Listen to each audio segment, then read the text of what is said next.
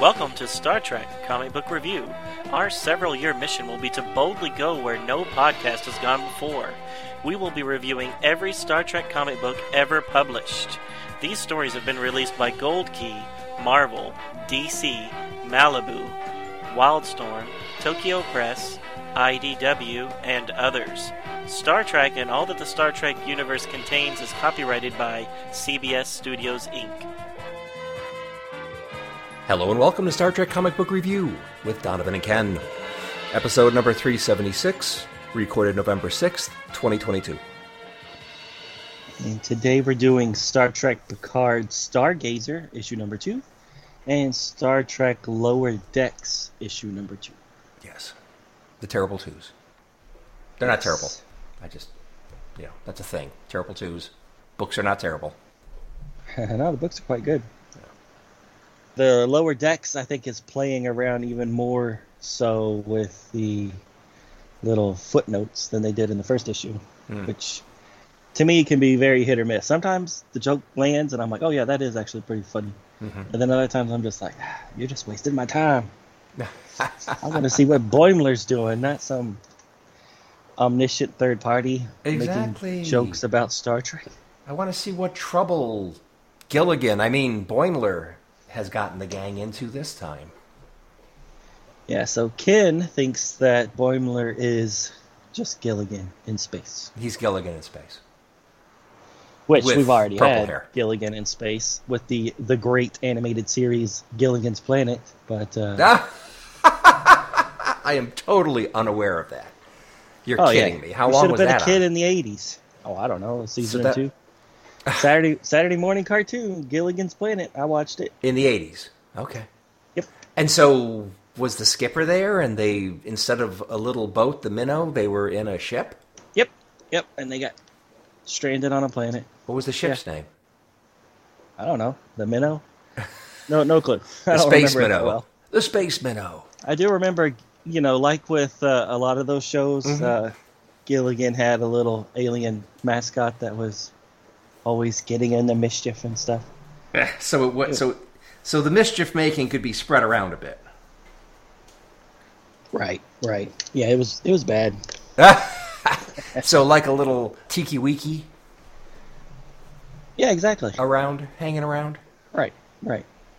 It was a little fuzzball, if I remember right, with 2 legs. Okay, not a robot. Got it. No, but it was serving the same purpose, just to be cute, eye candy, to get the little kids to click over there on Saturday morning. Cool. Okay. Well, there you go. I missed it again. Yeah, shame for you being old. Exactly. How dare you not know these great shows, like, Punky Brewster Show and the Alf Show and all these great spin-offs. Well, I know the original Alf Show, and I'm aware of the original Punky Brewster Show, although I never really watched it. I'm talking about the animated series. The animated versions. Okay. Yeah. Well, it worked with Star Trek, so here's these other ones that went animated. Yeah, exactly. It worked just as well. Right. Well, I don't know about just as well, but I love the animated series. I think it's great. Yep. Now Definitely that I watched when I was a kid. Did you? Yeah. I didn't watch that till I was in middle school. Well, that's when it started coming on Nickelodeon. Yeah, well, that's because you're young.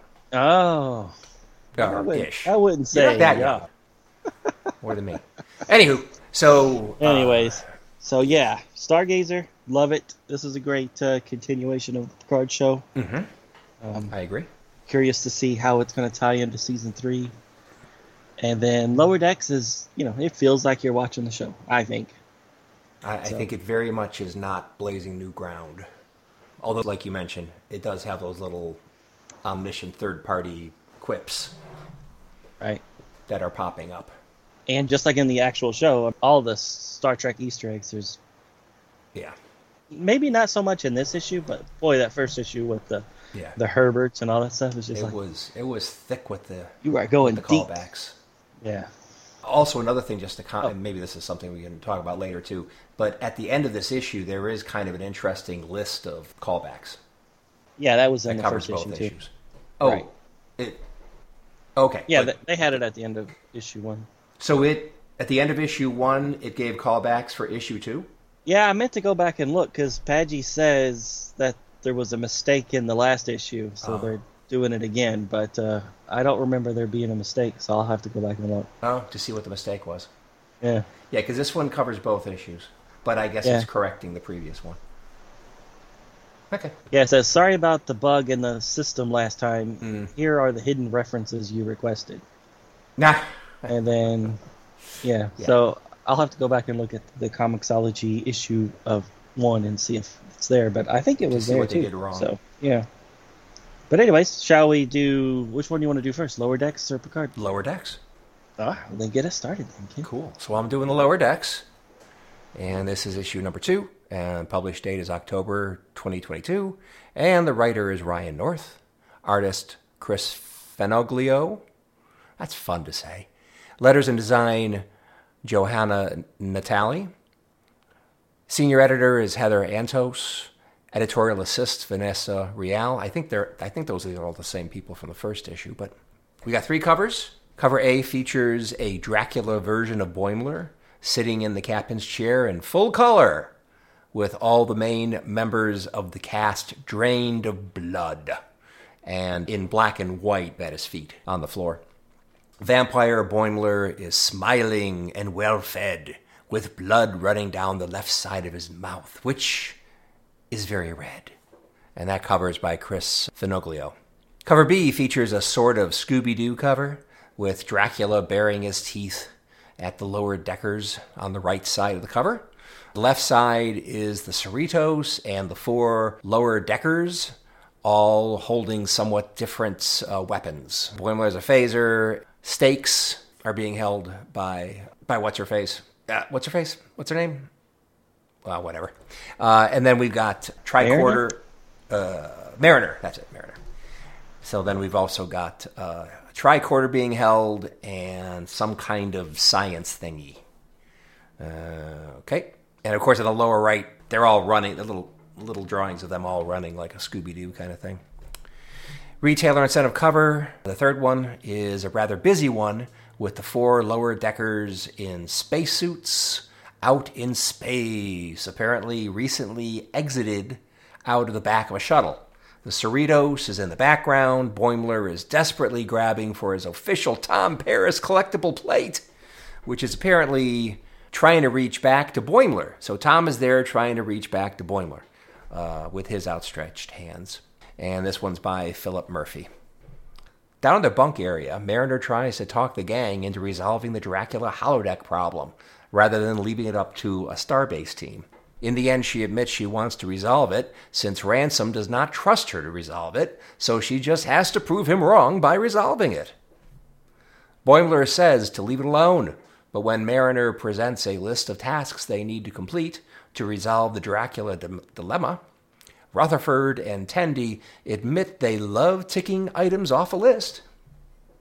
Suddenly, a message in red comes up on Mariner's pad saying the Dracula program is reactivated. Finally, Boimler agrees they need to deal with this, but also admits they're going to get in so much trouble. Oh, Captain. Skipper. Meanwhile, on the planet, Captain Freeman's team is about to be burned at the stake as witches by aliens that appear to be at a medieval level of development. The Doctor's attempts at diplomacy triggers a most unexpected furry reaction from one of the villagers. Despite Captain Freeman's best efforts, they are tied to 3 wooden stakes, and the fires are lit.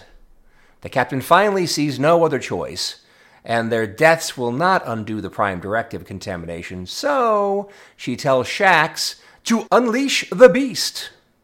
Meanwhile, on the Cerritos, the Fab Four are running to the holodeck when Mariner is hailed by Stevens, who reminds her she is late for her duty shift. Reluctantly, she obeys, and the other 3 continue on to the holodeck. Mariner speeds through her duties and ends her shift. When she finally finishes, she runs to the holodeck only to find an old-fashioned Transylvania picnic is being enjoyed by old Drac, Boimler, Tendi, and Rutherford. All 3 have drank the Drac Kool-Aid and made him his own holodeck simulation of Transylvania, complete with spooky castle, to make him feel more at home. Oh, and Boimler is now sporting a vampire cape, just like his mentor in leadership, Dracula. Mariner tries to find out what is going on, and it's pretty clear that all three dig Dracula, and in particular Boimler, who is really digging his vampire cape, and Dracula as being his new mentor. Dracula apologizes to Mariner about his earlier behavior and acts all nice guy. Mariner is not buying it and accuses Drac of hypnotizing Boimler and the others. Drac explains he cannot do the more fantastical vamp things like hypnotizing people or biting them and turning them into vampires, but he can turn into a bat himself, and he does so. Meanwhile, down on the planet, Shax has broken free of his bonds and released Captain Freeman and Dr. Tiana. He proceeds to scatter the natives by kicking unholy ASS on any native within range of his arms and thrown wooden poles. Back in the holodeck, Mariner finds out Dracula's built-in bloodlust is quenched with replicated blood Rutherford whipped up for him. That and strawberry daiquiris for them. Mariner begins to question whether Dracula really is not a threat, since his bloodlust is now satisfied. Drac invites Mariner and the others to come with him to his castle to give them the grand tour. Boimler joins Drac as he walks towards the spooky castle. Mariner hangs back and asks Rutherford and Tendi if they really believe Dracula is not a threat. They say he's not a threat, and there is no catch here. Hearing the words "no catch" triggers a realization, and Mariner runs after Drac and Boimler. In the castle, they see many funny tapestries hanging on the walls, showing Dracula and many figures from the Star Trek universe, like Vulcans, Borg, and, of course, Tribbles. Mariner grabs Dracula by the neck in a buddy move, telling Drac he is a hologram and there was never a threat to them. In fact, he is the solution to all their problems. She offers that Drac could become a member of the crew, but Drac does not go for it because he originally tried to bite Mariner in the neck before he was paused and thinks he will never be accepted by the crew. Mariner says no issues since Federation do-overs are definitely a thing, so Drac's one mistake is not a deal breaker. Meanwhile on the planet, Shax has knocked out all the Quavanti that tried to burn them at the stake. Captain Freeman wants to cut their losses and get back to the ship, but before they can, they see a bright light in the sky coming towards them. The light turns out to be from a small shuttle-style craft that lands in front of them. A ticked-off alien in a tall hat emerges that looks like the Quvanti Shax just beat up, but obviously more technologically advanced. The tall hat person yells to them, "You beat up the Yentoa!" They all go into the shuttle, where the hat lady, named Delana, explains they were supposed to land at the coordinates she transmitted to the Cerritos, not wherever they felt like landing. On this planet, there are two separate civilizations that are physically identical but developed on separate continents. The Qventi progressed and developed space travel, while the Yentoa people did not. Delana activates energy restraints around Captain Freeman's group and says they have a prime directive that they take deadly seriously. They have laws against culturally contaminating the Yentoa, which the captain and her crew violated. Unfortunately, breaking that law carries with it a death sentence, of course, for the transgressors and anyone involved in the transgression. Delana opens a channel to command and orders the destruction of the Cerritos. Photon weapons are fired from the ground, which the Cerritos' sensors pick up. Ransom orders shields up, evasive action. The ship is rocked with the force of the blasts, but the shields hold. Mariner and the gang are thrown to the ground, realize the ship is under attack, and run out of the holodeck, telling Drac they will be back soon. Drac tastes the small bit of real blood on the ground and curses that replicated fake blood. He wants the real thing and reverts back to the nasty vampire threat he always was. He asks the computer to tell him all about the Cerritos, her crew, and their vulnerabilities. To be continued. All right, so how did Rutherford drop real blood on the holodeck? I assumed that somebody was hurt when they were thrown to the ground. And so somebody bled. Oh, yeah. It shows Rutherford with a hurt hand. I guess he cut it on the glass when he fell. I guess the safeties were off. Maybe. That would make sense. Yeah, it shows I don't it think, on did they page. I don't think they explained it, but... They didn't explain it, but it does show him when he's running. He's holding his hand, and there's blood coming out of it. So yeah. There you go. There you go. I missed that part. I missed that panel. Yeah. So Right. do you think the tall chick has to kill herself? Because they landed on the planet to scoop them up. Yeah, but supposedly all the Yentoa were unconscious. Oh, that's good point. So Shax is quite a madman when he gets going. Oh yeah. I mean, he's like he's like the handy Worf to have around. Only, with Trill. feelings. Oh, with feelings, right? And so he's have you finished season 3? No. No. Okay. Not at all. All right, then I won't say anything. Okay. Yeah, no, it's just I love that character, Shax. Oh, you love Shax? Okay. Yeah, he's so funny. So you're happy when he popped up after dying then in season? Oh yeah. That's so funny. Yeah, that's so funny that the whole bridge crew can't die thing. I thought that was great. So they wrung all the emotional out of killing off a bridge member. And, of course, he was security, so great. It's a Yar thing. Right. But then they just bring him back in the next season and make a joke out of it. So make a joke out of it. I loved it. I think it's funny that he and Dr. whatever her name is have a thing. Yeah, the cat lady. The cat lady. Yeah. It's a little ooky, but whatever. Hey, don't be a speciest. I'm sorry. She just looks like an alley cat. She just looks like a mangy alley cat, the way they draw her in the show. She has the chewed up ear and everything. Right. Yeah, it's great. I do love when she curses in this book, and then that's one of the little captions at the bottom that I thought actually worked well. Was it says basically, there's some downside to putting your sassiest crew member in a critical diplomatic mission, and then basically said that the universal translator should replace this with the words "wowie zowie" instead of "blink." Yeah, she's definitely cursing there. Yeah. Well, I love her. Be her. I love her just on the show. Okay. They the censors have to be ready to beep her anytime she starts talking. Which you never see in Star Trek, so it's great. Yeah. They don't go the Battlestar Galactica path of making up a and swear making word. Up curse words. Exactly. Yeah. Frack! Right. But.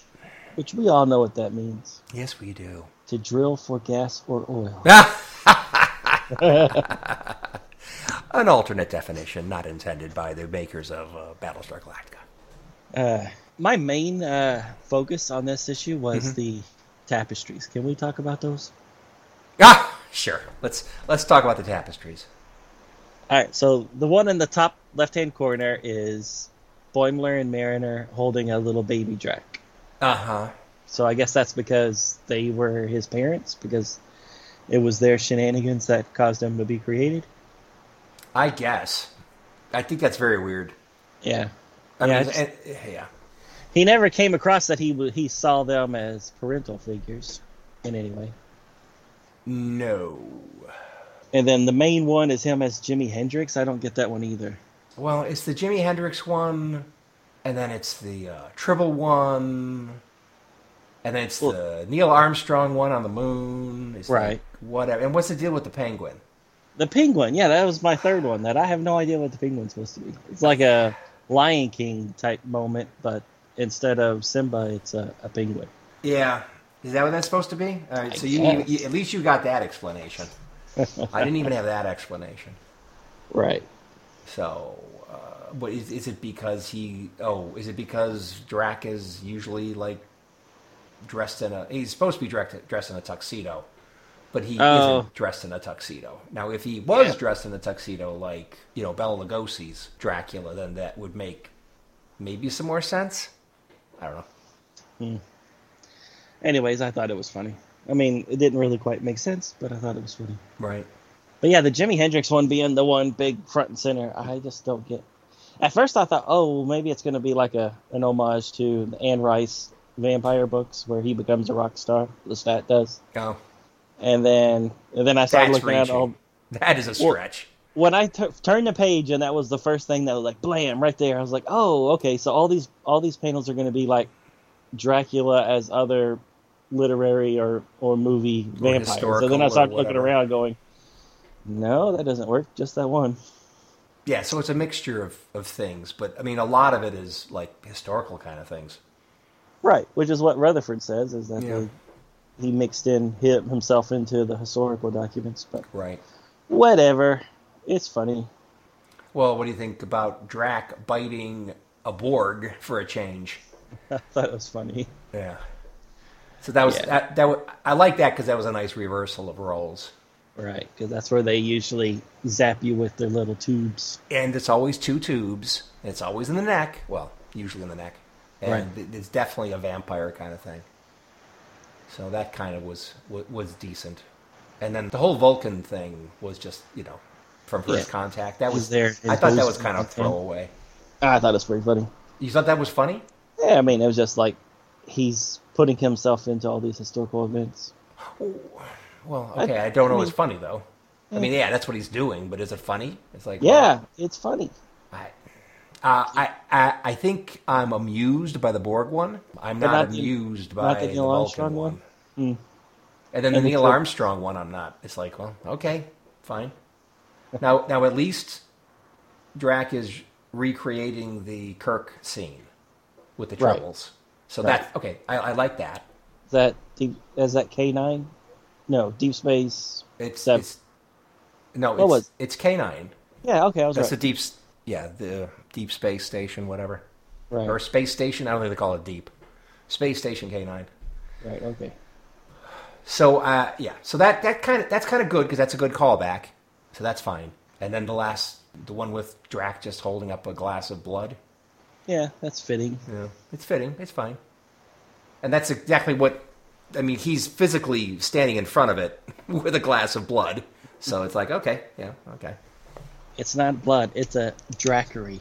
A Dracery, right. A strawberry Dracery. I thought that was hilarious. Yeah. And then Boimler, he loves his cape. I love that cape, too. Reminds me of the that first Next Generation miniseries with the bickering couple on the bridge that also for some reason. God. They had short capes, yes. Yeah. They had superhero capes. Yeah. As opposed to Dracula capes. But why? It still doesn't make sense to me why they had capes. Because it's a comic book. It's a comic book. And whoever the producers were said, "Oh, we got to make this a little bit like superheroes." No, you don't. No, you don't. So, what did you think of the whole little daydreaming or whatever thing he did, where he's giving capes to members of the command staff of the Cerritos, and they do that callback to that third season Taz episode? Was that the third season when they were going to freeze and? Yep. Yeah, so they went through that library. Oh, yeah. Okay, yeah, that one, right. Yeah, didn't Spock create a little Bambino or something, supposedly? Yeah, yesterday's son or whatever. Yeah, something like that. Some expanded universe story. Use that episode. Yeah, I forgot that about that. Yep. No, that's pretty cool. Yeah, so if they just had capes, they would have not frozen to death. Well, they didn't freeze to death, but they would have been more comfortable. So I thought that was kind of an interesting callback. And again, Gilligan. So did you have the Gilligan vibe from the show or just these comics? It really came into crystal clear focus in these comics. Okay. Although he's usually the wacky guy that causes problems that they all got to work their way out of. Not always, but enough. Now, one thing I do like is Rutherford in the corner of that thing after Boimler does his whole thing about the capes, and he says, "Dang, that's only too plausible." So I like that joke. Yeah, that's pretty good. Yeah. So what else did you find commentable in this one? I don't really have all that much. I mean, I enjoyed it, but it didn't rock any new boat. It didn't, it just seemed like an episode.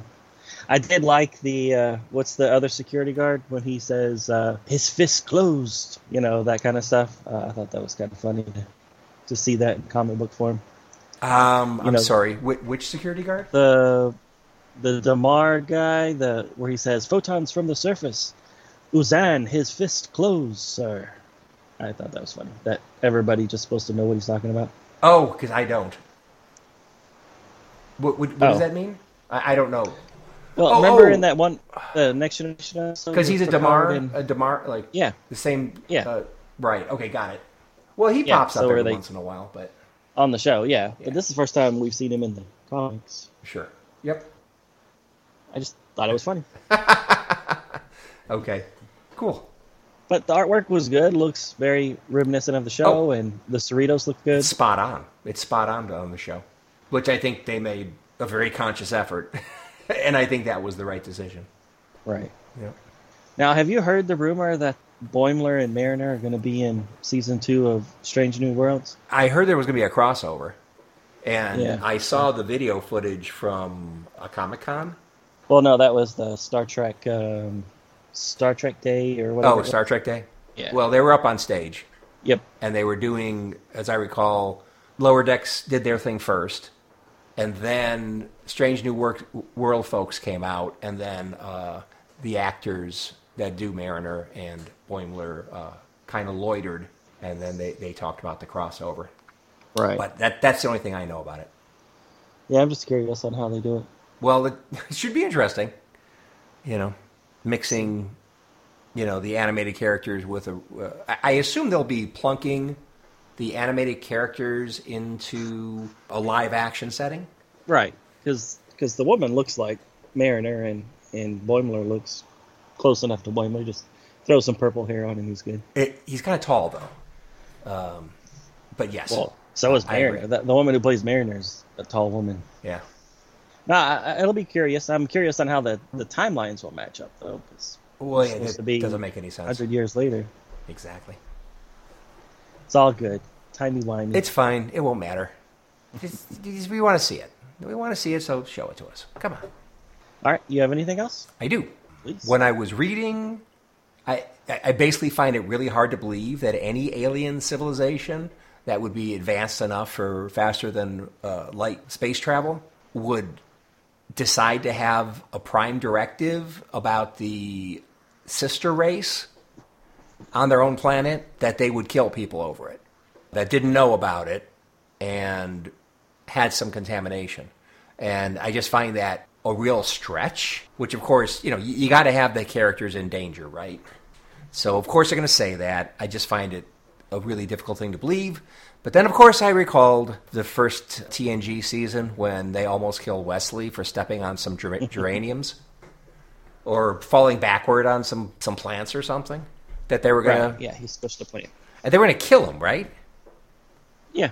Yeah, they're going to kill him. So I guess in the Star Trek universe, I guess there is precedent. Right, and then remember all the trouble Archer got in because... his dog peed on a tree. Oh! On a stick. Not until you just mentioned it. I did not recall that at all. But now that you mentioned it, it's like, oh yeah, I do remember something about that. Yeah. So yeah, I was thinking about it. So as they advanced in technology, they had to make sure none of their flight plans went over that continent. Which would be hard, wouldn't it? They never saw a plane or satellite, a car or anything. So they'd be looking up and they'd see a fast-moving star. What looks like a fast-moving star, exactly right, which is really a satellite. Yeah, that's amazing, isn't it? You'd really have to go out of your way, right? And in the end, why? So you're letting them progress at their own pace, but why? I mean, they're your... Which, that makes sense. I mean, if you did that, that's great. Like we should have, maybe we shouldn't have, converted all the Native Americans or Aborigines and stuff like that to be more Western. So, I mean, I kind of get letting them stay their own and letting them do their own thing, but it's I'm going to kill you if you even step over there. That's the part where I think that's my point. Issue is going to... Yeah, that's my main point. Third issue is going to drop something different that, maybe they've now been contaminated with whatever knowledge these other people have, and they're trying to keep it from going to the main continent. I don't know. But yeah, you're right. It doesn't really make sense why you would kill them for doing it, as opposed to maybe killing those people for seeing them. Yeah. You know what I mean? Yeah, right.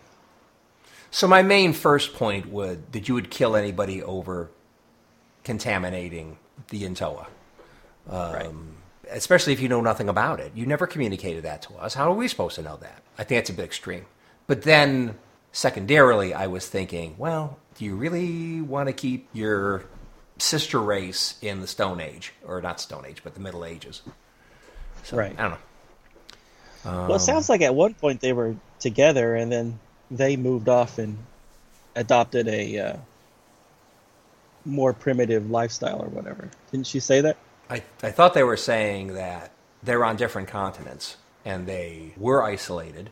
Well, obviously they came from a common ancestor. So maybe like on Earth when very long ago all the continents were together. Maybe then they were interacting because they're the same race, physically the same race. And then continents spread, they're cut off from each other, they develop at different paths, isolated from each other. But obviously...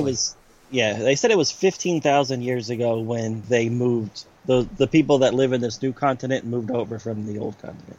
And then from that point, they became isolationists and developed at their different directions. So, yeah, whatever that means. Well, whatever. Yeah, so, I mean, yeah. Whether they cross on rafts, or a land bridge or whatever, yeah. Exactly. No, I totally see what you're saying.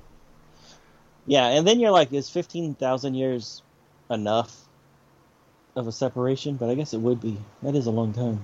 It's a long time, but 15,000. Yeah. That is a long period of time. But I mean that depends on what their lifespan is and things like that too, but whatever. So I did like the joke though about you just beam down randomly to a planet. You don't even check where you're supposed to beam down to. That was pretty funny. Yes, and then they're blaming it on the transmission issues. Right. So they got the first part of it, but the Cerritos never got the landing coordinates. So what were they expecting? Just to be beamed down and then say, "Take me to your leader," and they're going to get to the right people?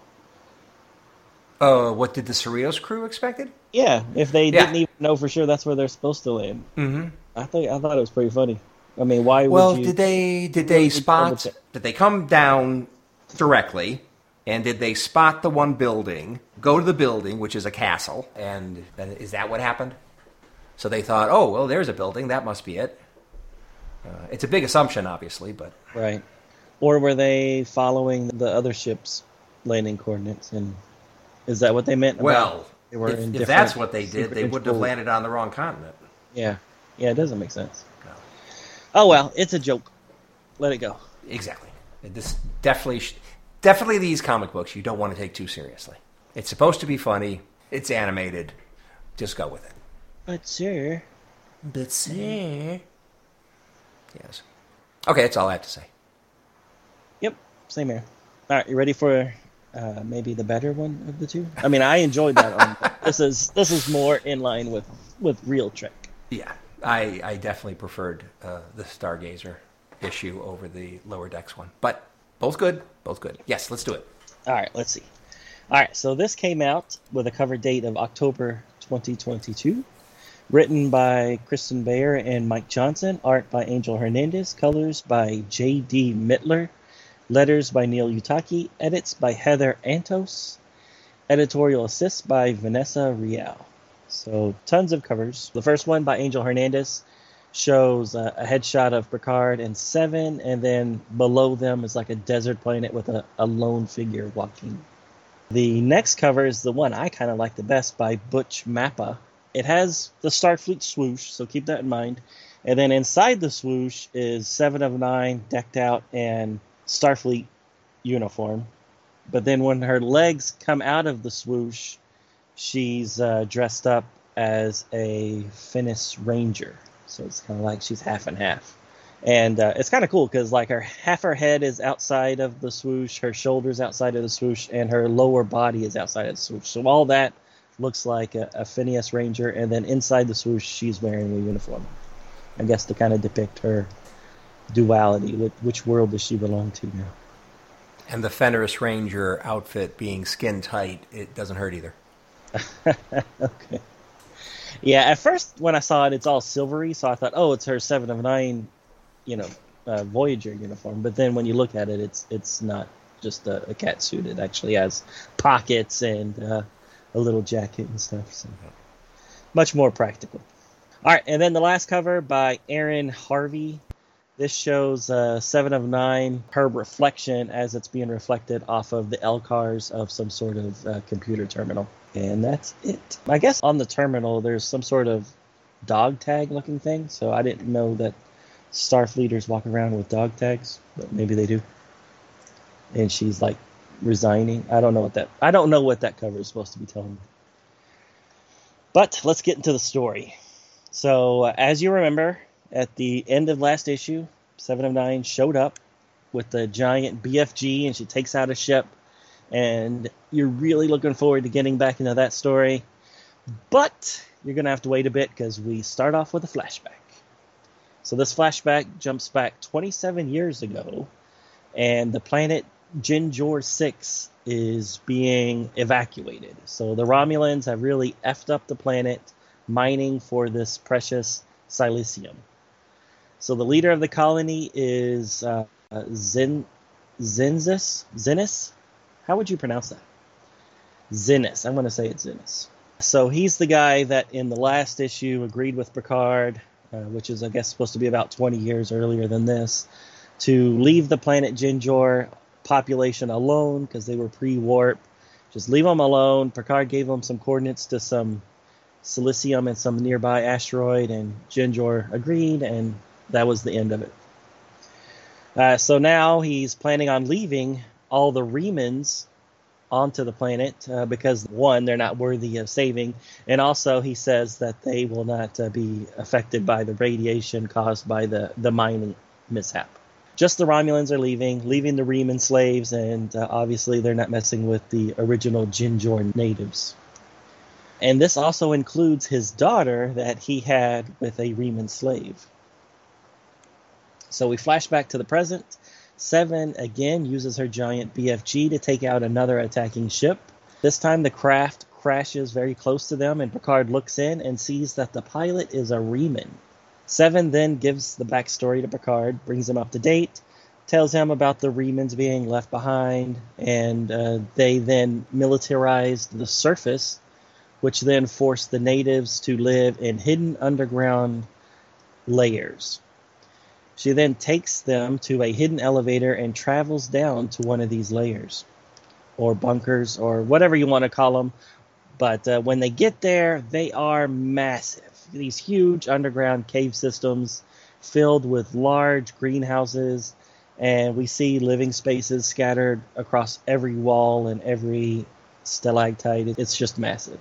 Picard meets with the leaders of the natives, and then Captain Mikara, which, as you remember in the last issue, she's the Andorian captain of the Stargazer. She agrees with 7 that the Stargazer needs to remove the natives from the planet and relocate them. They now just need a way to break through the Reman jamming frequencies, so they're going to set up a raid against the Reman camp. Picard is feeling horrible that he nor Starfleet has ever checked in on the Jinjor people for almost 50 years. The reader, me, is wondering, where were those second contact specialists way back when to do these little follow-up missions?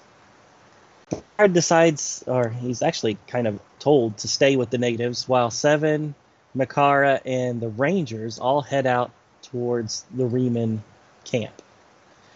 So basically the lair is unprotected, and this is a perfect time for the Remans to attack the underground oasis. They are led by a fellow Jinjoran who betrayed her people because she was hungry, and I guess they offered her food or something. The Reman leader is none other than Zenith's daughter, and Picard pleads with her to just take the oasis and let these people leave the planet. And then she says she will not allow it because she wants to use them as slave labor. So meanwhile, in orbit, a huge Romulan ship decloaks right in front of the Stargazer. It is captained by Zenith himself, and then he contacts the Stargazer, and he demands that they leave the planet at once. To be continued. That is a mighty big Diridex class battlecruiser. Yeah, so it's way in the background, and yet it's still so much bigger than the Stargazer. Exactly. Very good point. So the Stargazer is in front, so from a perspective standpoint, it should look larger than it really is, but that Romulan battlecruiser looks massive. Absolutely massive. Right. And I thought the Stargazer was, a good-sized ship. I mean, maybe not, like biggish. Just like the Enterprise E. Or close to it, anyway. Right. But compared to this thing? And I thought the Romulans, not that long before, was it 30 years, 20 years? When was Romulus destroyed? Whatever. Yeah, I had it written down. Hold on. So they lost a lot of their resources in that catastrophe. So Right. they were kind of building back. But they're able to build, a modern Diridex that is, 3 or 4 times bigger than the original ones in the TNG time frame? Yeah, so it's supposed to be only about 14 years after 14 years. Romulus. Yeah, so, maybe it's so big because it was one of the evacuation ships. I don't know. Well, that's an interesting theory. But it did get you wondering, did they bother to save the Remans too, or did they just all stay on the planet and get killed? I don't know. But they would have both been destroyed. Right. Both planets. I don't know. Well, and if you go with the Kelvin universe, like the whole sector was destroyed, not just the one star system. Exactly. Well, yeah, because you've got that magic, that magic stellar explosion. So nova, yeah, which apparently moves at faster than light travel. Anyway, whatever. We've talked about that enough. But that is huge. Yeah, Just it looks like the absolutely Stargazer huge. could fly right into that Cylon eyeball of the... Doesn't it? Good point. Maybe. Yep. Maybe. It does look like a Cylon. You agree with that part, though? Yes, I definitely think it looks like a Cylon. I think it makes the Stargazer look like the NX-01. Yeah, just a little baby ship. Just a little baby ship. Yeah. Anywho, so the Stargazer still has 4 warp nacelles, so I bet it still can outrun it. You think if it so? had to. I bet it can. Oh, I bet it can. Although, look at the size of those nacelles. Those ample nacelles on that Diridex. Anyway. So what do you think of the... Oh, sorry, go ahead. I just wanted to comment quickly that I think there is a drawing elsewhere in the comic, and I think the Stargazer is quite a lovely ship. Oh, yeah, it's the Very previous nice page. drawing. Yeah, Very nice. That's all I want to say. Go ahead. But it was also in regards to the artwork. So what did you think about the artwork for the Remans? So I guess this is the Kelvin version of Remans? Yeah. Or not the Kelvin universe, the Picard the CBS universe. All Access universe. Where everything gets a slight redesign. Okay, let me just talk about Reska, who is the Reman-Romulan hybrid. Mm-hmm. And I think she is drawn very cool. I mean, she looks like vampire chick big time. And I think the Remans that we saw, Nemesis? Mm-hmm. Yeah. I think they were vampire-like, too. But, man, she is drawn really cool. So she's got the hair, so I guess that's the Romulan part. Yeah, and has that widow's peak like Bela Lugosi. Exactly. And then those sparkling green eyes. Very cool looking. And then ruby red lips against the pale skin. She is striking. Very nicely drawn. Now, as far as the rest of the Remans, I don't see as much face time for the other Remans. They have a lot like hoods on and stuff. Right. It did show that one dead. So yeah. It's hard to judge a whole species by one dead one, but yeah. So what do you think? I like it. Just overall, the artwork, especially when it came to alien creatures, everything seemed to be like soft focus. So it wasn't like there wasn't a lot of detail. I mean, there is detail, but it's just like kind of mixed in with the coloring. I wasn't the biggest fan of, to tell you the truth. I didn't really notice it before this issue, but it just seemed like it kind of washed out their faces. It washed out the Andorian's face, and even 7 of 9 for the most part. A lot of times it just looks like a blob of skin tone with a slight nose, you know, and it's just like, I don't know, there's something about it that, and then with the aliens, it was even more dramatic for me. It's just that, you know, you don't see any of those head ridges or creases or anything like that. It's just kind of all like softly blended together. Yeah, and it's uneven. So some panels, they show a lot of detail. Like I'm looking later in the book where just before the Stargazer crew meets the battlecruiser. The commander, or whoever the guy is that's in the con, he looks all washed out in his face. And then there's a lady who's, I guess she's maybe she's the pilot, helmsman. I'm not sure. Right. But she has more detail. So it really, I guess if you're more of a background or further away, he's going later on the detail. But he does show some detail in some of these. Like on the previous page, Picard looks pretty detailed. So, yeah. But even though even then it's kind of soft focus. No, I agree. Yeah. It's very soft. Yeah. Which isn't Angel Hernandez's normal style. So it's, again, I'm not saying I don't like it. I'm just saying it's just not what I'm used to. Right. So what do you think about the Jedi Council? They did not look like a Jedi Council. Oh, come on. The Janoran Council sitting in those chairs and stuff. and I know the Jedi Council is usually a full circle.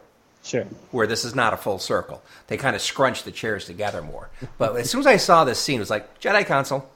Nah, I totally see what you're saying.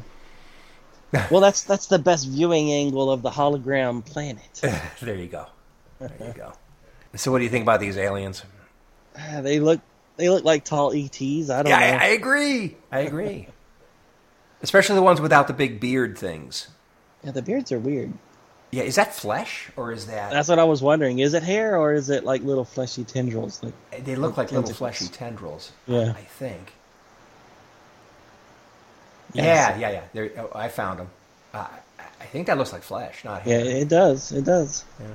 So I guess you're not shaving that off. No. Yet look at the guy. I mean, some of these other guys don't have the tendrils on their chin. Right. So I don't know. Maybe once you get to a certain age, your tendrils start growing in. Maybe. Okay, so this leader guy really betrays all of his people? Is it the leader that does it, or just some random? Some rando? I thought it was a random dude, I say dude. I thought it was a woman when I read it, but... IKAL is the one who's the traitor. And he's in a golden... With the necklace? Thing, with the green necklace, right. So is that the leader we met earlier, or is he a rando? I don't know, they all look alike. Yeah. Wait a minute. Well, you're definitely right. There is a guy that's wearing that gold necklace. Does it say his name's Ikal? Yeah, there it is. Jean-Luc, this is Ikal, leader of the Janoran Oh, survivors. wow. So it is the leader that turns him in. It is the leader. I thought it was just a random person. Dude, you are not cool. Ikal is not cool. You're fine. Yeah, I'm not a fan of that person anymore. Yeah, especially when she says, I'm going to just make you slaves. It's just like, well, she didn't learn anything by being a slave. No. I mean, I guess she did learn. She learned how to How to have slaves. do unto others as they did unto her. Yeah. Oh, man. Yeah, that's rough. Well, I mean, especially since you do have a possibility now between the Fenris Rangers and the Federation, you might have a way out here. Where if you continue down, I mean, maybe you originally made this deal because you saw no way out and you became Mr. Selfish.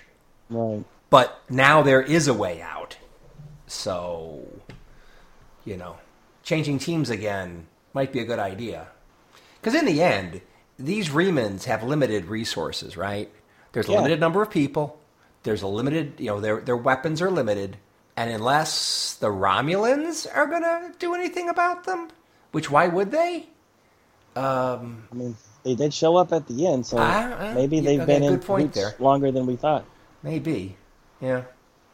But obviously, it is the Federation involved here. That is a Federation captain. It isn't just Picard, whatever. Right. And the Fenris Rangers have some amount of resources also that could be brought to bear, but BFGs and stuff. Right, yeah. So it got me wondering about season 3 of Picard, because I know they've said there's going to be 2 main villains, and that they're both female, and that they're both people we haven't seen before. Yep. And in the trailer, we've only seen the one woman, and I don't know who she's supposed to be. But then it got me thinking, I wonder if this is going to be like this girl's origin, and she's going to be a major player in season 3. I don't know. Good question. And this is kind of her origin story. Good question. So we know we've got Moriarty is there somehow. True. We assume he's going to be a villain, but we really don't know for sure. Although he did pull a gun out, didn't he? Right. And then we know we've definitely got Honey Bunny. Honey Bunny. Oh, yeah. From Pulp Fiction. From Pulp Fiction. Yeah. Or was the guy Honey Bunny? Well, whatever. So, and I did not know that, but she is Christopher Plummer's daughter. Right, yeah. Which was like wackadoodle. So, I mean, I thought she was awesome in Pulp Fiction. And the few things other than that I've seen her in, she seems like she can be pretty intense. Right. As an actress, really bring it. But I had no idea she was Christopher Plummer's daughter. Yeah, I didn't know that until I read the article right. when that trailer came up. Right. And she's going over the top in those trailers. I mean, I definitely can't wait to see who she is. Yeah. I mean, supposedly she has a good reason for hating the Federation Picard, so we'll see. That always makes the best stories. Well, you want them to have motivations, don't you? Instead of just being, handlebar mustached, cardboard cutout villains. So we will see. Anyways, I think very unlikely that this Reman woman will show up, Reska, but it would be cool if she did. Yeah. I mean, like you said, the just makeup design, it would be a very cool look. Yeah. Because I always liked the Reman look and hated that, that's the only time we've ever seen them, ever, is Nemesis. And they got Ron Perlman to play one, and he's always great. So. Yeah, I love Ron Perlman. Yeah. Okay, so the last thing I have to say about this one is I thought it was cool that Picard didn't go with 7 on the commando raid. Because it's like, you're old, even though you're a robot, and you shouldn't be. You shouldn't be. That's my whole thing, is that he shouldn't be a 90-something-year-old person anymore. With those frailties. Exactly. It's like, in reality, you are the most qualified. You are basically, data level capabilities, probably. Right? Right. So, and you've just been deprogrammed to be old man mode. But if he is that old man mode, you remember that, I think it was very good, that in season 1, when Picard was going behind what's-her-face to the roof. And why did you go to the roof? Okay, whatever. I mean, he was winded.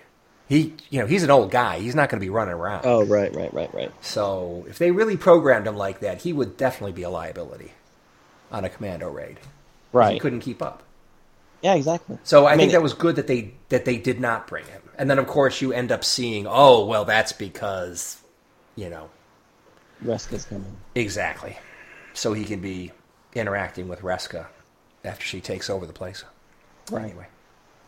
And I just thought it was odd, the timing of everything. So really, it's been 50 years since that first time Picard said, hey, don't mess with this planet, go to this other place to get your minerals. Right. And nobody's followed up on them for 50 years. Exactly. And then it goes from, we get Picard 50 years ago on the original Stargazer. 27 years later, the Romulans have already screwed up the planet so bad they're leaving. Yeah. And time-wise, that would take place the same year as Insurrection and Deep Space Nine, the final season of Deep Space Nine. So I guess during the Dominion War or whatever. So I guess they're busy. The Federation. Yeah. But yeah, I mean, but it seems like he's been there a while. I mean, it's not like he just showed up, screwed it up, and left.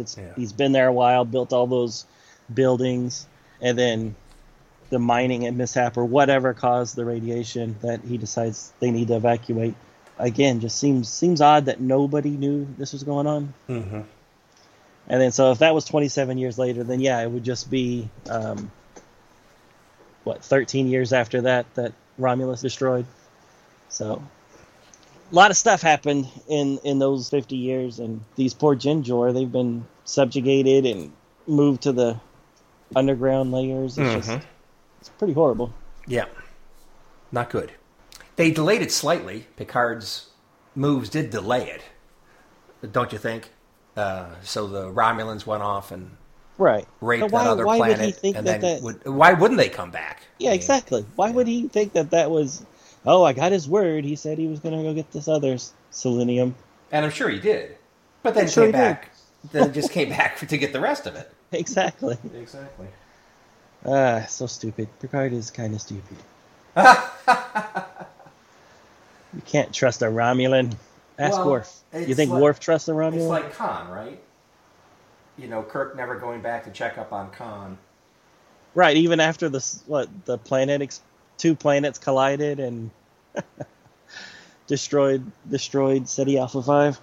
Yeah, which you don't necessarily know that happened unless you go back to the planetary system. Right, exactly. But still. I think you would check in once in a while. Or if not Kirk, at least some sort of Federation out, put a satellite or something out there to give updates every once in a while. Exactly. I think we're overthinking it, though. We are. If they did all that, there wouldn't be a cool movie to watch.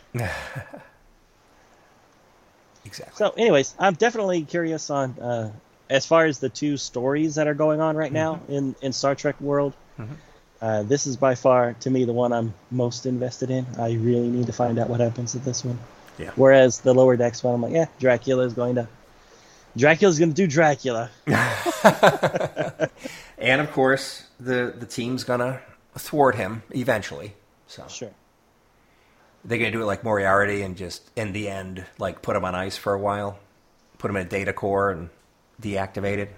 Right. So he can come back later at some point.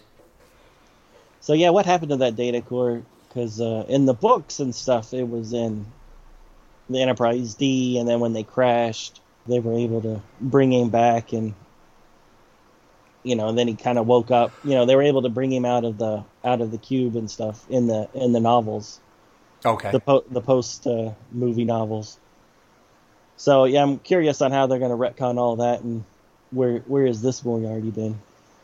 Well, they're just going to 86 the expanded universe stuff. Right, but I'm just curious on what's going to be their explanation as to how he got out or whatever. Yeah, right, exactly, right.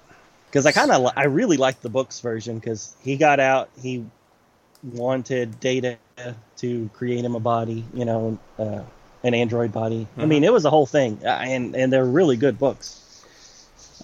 So I'm, like I said, I'm just curious on how what their take on it's going to be. Right. Well, we're going to find out. It's good. It's good to have things to look forward to. Season 2 of Strange New Worlds, the next season of Picard, final season, third and final. Oh yeah, there's some good stuff to be seen. And of course, there's that whole theory about an extra bit they haven't talked about yet, which is a way to keep the show going, but without Stewart. Oh yeah, just call it the Stargazer and be about 7 on the Stargazer. Well, yeah, But that's not 7, though. I mean, there's a theory out there, which who knows if it's true or not. But supposedly they've identified an actor and everything. Oh, really? Yeah, I haven't heard any of that. You want? Yeah, sure. What is it? Okay, so the theory. This is just a theory. Just a theory. So supposedly they've already identified an actor who's been in some things, and he's going to be, yes, you guessed it, son of Picard somehow. But son of Picard and who? Question. Well, you would think. But, but this guy's an adult, right? Right. So he's probably in his upper 20s or something. Which would make sense if they got together after Nemesis. Right. Yeah. So there's the possibility of this extra character that nobody's talking about coming up. Well, that definitely makes sense because in some of the trailers, they've really implied that Crusher's been with somebody else, like she's protecting, and I kind of assumed it was Picard's son, even though I hadn't heard that rumor. Mm-hmm. But just from the trailers, I kind of got that vibe. And, right. And she's not part of Starfleet anymore. She's been doing her own thing, maybe with this kid, Renee, whatever you want to call him. So that's cool. Well, I think that'd be cool. I think it'd be very cool if they named him Renee. Yeah. I mean, if you can use some of the expanded universe, why wouldn't you? I mean, you shouldn't be a slave to it, but if you can use it, why wouldn't you? Right. Yeah, Star Wars. All you had to do was change Ben's name to Jason, and all of us Legacy fanboys would have been happy. For Kylo Ren? Yeah, I got it. All right. Well, anything else for this issue? Nope. All right. We actually, due to the scheduling and stuff, we actually get to find out what happens next. Yes, we do in our next episode. Right. So for 377. Yeah. So we'll do Picard issue 3, and the new Star Trek ongoing with Cisco, Crusher, and Data. It looks like that'll be interesting. Very looking forward to. Very curious on how that's going to work. Now that's Data, or you said that's possibly lore? Oh no, they said it was lore. That's right. Okay. Yeah, because I'm just going off of the cover. Sure. But you're right. In the Star Trek Celebration thing, they said lore. It was in credits, so that'll be cool. Well, it should be interesting to see the turnabout. Yeah. And is that or is that not lore? Or is it B4 in Season 3 of Picard? Right.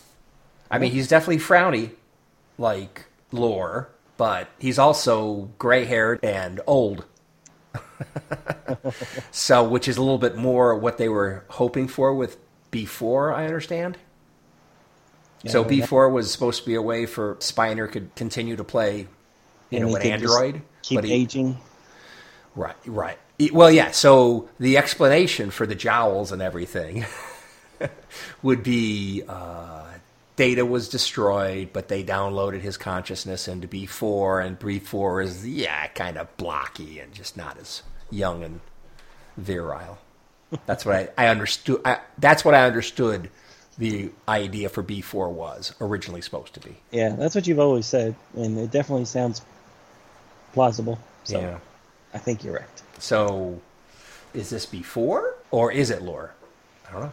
And that's another theory, by the way, which I did not come up with this, but when they did the panel thing, where they had the Next Gen folks all talking about Season 3, there was an interplay between Frakes and Spiner where they were actually saying things like, you've played the part B4.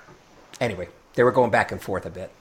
Which gave somebody the person doing this particular YouTube video the idea that maybe it really is before. Huh. We'll see. Well, in other Star Trek Picard news, have you read the novel Second Self? Not yet, no. Okay. I do have it, but I have not read it yet. You? Yeah, no, same. I was just curious if maybe if you had read it and you said, "Oh, I need to read it before the new season starts," then I would jump on that. But it looks like it takes place after Season 1 and before Season 2, so... Oh, in between. Yeah. Yeah. So that's not going to tell us much. Nope. So what do we have until February? Is that when it starts? 2023? I know it's 2023. I think it's February. Yeah, I think it's February. Okay. So we have a little time. I'm really looking forward to it. Because I am, quote, reading, it's really the audiobook, Brent Spiner's fan fiction book. Right. Which has a lot of cameos because it's supposed to take place during, like, season 2 or so of TNG. Something like that. Right. So there are a lot of cameos by Frakes and LeVar Burton's in there a couple times so far. I haven't finished it yet, but yeah, it's pretty good. I like it. Yeah, watching his panel and watching him talking about it, it looked pretty funny. Yeah. And with him doing the narration and all the other TNG crew, it seems like the audiobook was the way to go to get the most enjoyment out of that one. Oh, yeah. Oh, yeah. And it's kind of like a film noir kind of thing, and it's totally reaching back into TNG episodes for some of the stuff that's in it, and it's good. It's good. I think it's quite clever. Yeah, I did like in the panel where they kept talking about what you think is made up really happened, and what sounds plausible is stuff I made up. Really? Okay. Yeah. Because there are things going on in there which obviously were made up. There's a thing involving a pig penis, which must have been made up. Okay. I don't know. Pigs do have those. They do exist. Or at least, half of the pigs. So somebody sends Brent Spiner a pig penis in a box. Oh, God. And it's like, ooh, I could see that being something that totally sounds like it did not happen. And maybe it did. Right. So it was delivered to his trailer, which he said was really small during TNG. And he goes into a lot of detail about what a pain in the butt it was getting all that gold makeup off at night. Oh, I bet. All right, well, I'll talk to you next week then, Ken, and hopefully everybody listening. And to all the legion of listeners. Yeah. Cool. Okay, see you next time, everybody, on The Review. Later. Thank you for listening to Star Trek Comic Book Review. All Star Trek stories and characters are copyrighted CBS Studios Incorporated. All music, stories, and characters discussed are for entertainment purposes only. You can email us at startcomicbookreview@gmail.com.